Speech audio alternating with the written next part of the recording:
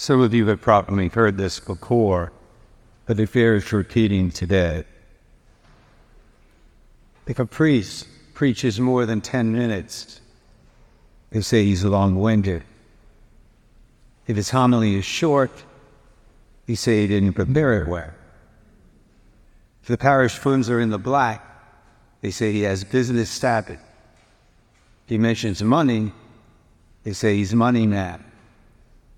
If he visits his parishioners, they say he's nosy. If he doesn't, they say he's a snob. If he has dinners in bazaars, they say he's bleeding the people. If he doesn't, they say there's no light in the parish. If he takes time in the reconciliation room to advise sinners, they say he takes too long. If he doesn't, they say he doesn't care. If he celebrates Mass in a quiet voice, they say he's boring. He puts emphasis in his words, they say he's an actor. He starts Mass on time, they say his watch must be fast. If he starts late, they say he's holding up the people. If he's young, they say he's inexperienced. If he's old, they say he ought to retire. Guess that last one applies to me now.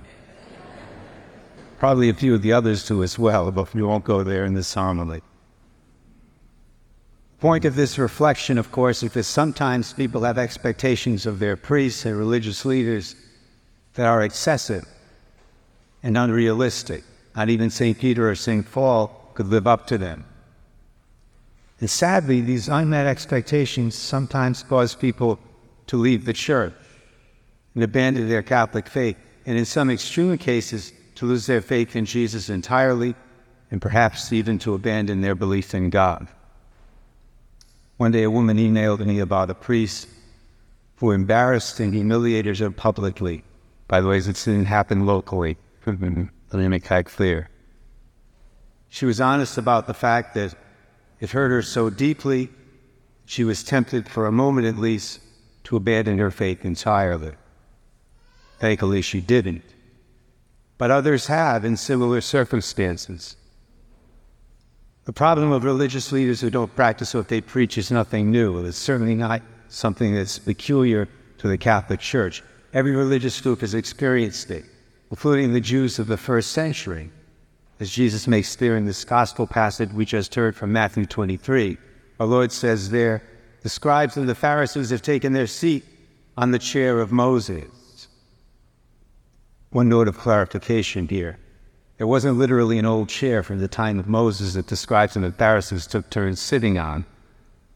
The chair in this text is a symbol of authority, a symbol of the religious authority, the legitimate religious authority that the scribes and the Pharisees had in the Jewish community of the Torah. We employ that same symbolism in the Catholic Church today when we use the word cathedral to describe the principal church in a diocese. The English word cathedral comes from the Latin word cathedra, which means seat. Cathedral, therefore, is the place where the bishop has his seat, which is literally a chair, a big chair, the presidential chair in the sanctuary, which only he is allowed to sit on during Mass. If I or another priest celebrates Mass in a cathedral, which I did, I celebrated for Mass for my nephew's wedding a couple of months ago at the Cathedral of Providence.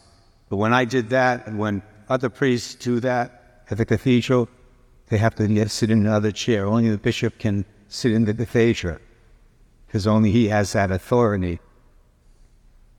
The scribes and the Pharisees taught the people the Mosaic law, so in a certain sense they possessed the authority of Moses in the first century Jewish community. Because they had legitimate authority, Jesus tells his disciples, you must obey them. He says, the scribes and the Pharisees have taken their seat on the chair of Moses, therefore do and observe all things whatsoever they tell you.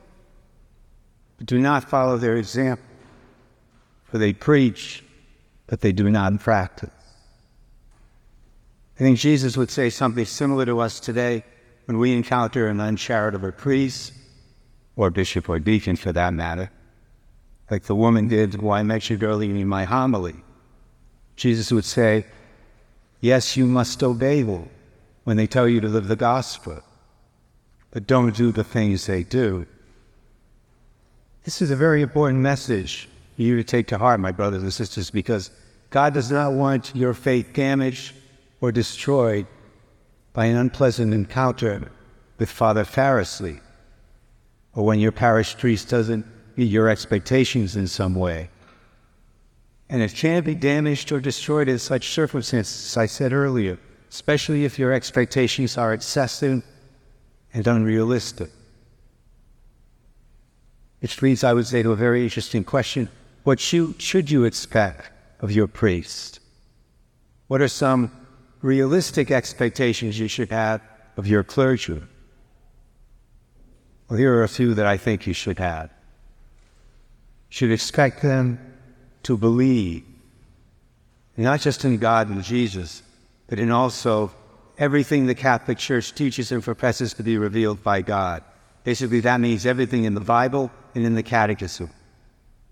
That's what we expect of converts to the faith, so it shouldn't be too much to expect the same thing of our clergy.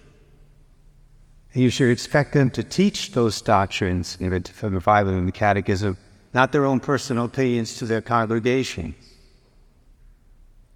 You should expect your bishop, priests, and deacons to acknowledge the fact that they're sinners on the same pilgrimage that you're on.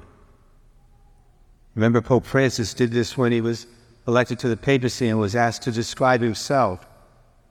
He said, I am a sinner. That's humility. That kind of humility goes a long way in ministry, believe me.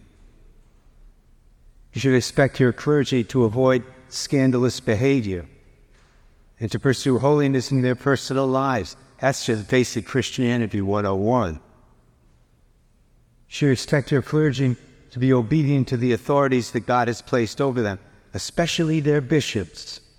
Some priests, unfortunately, are not obedient to their bishops, and yet they expect their parishioners to be obedient to them.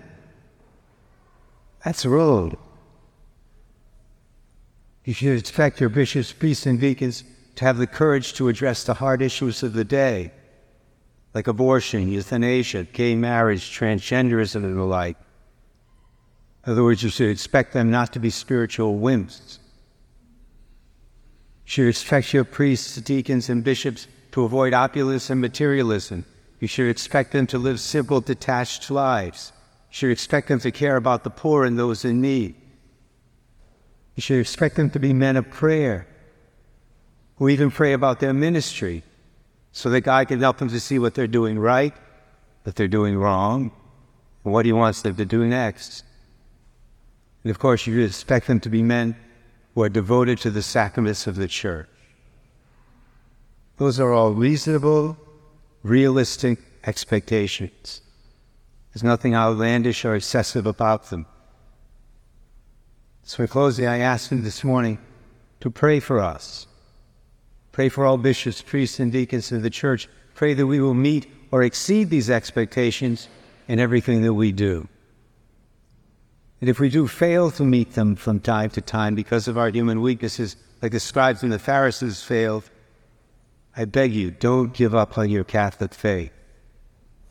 And certainly don't stop praying for us, because that's where we need your prayers the most.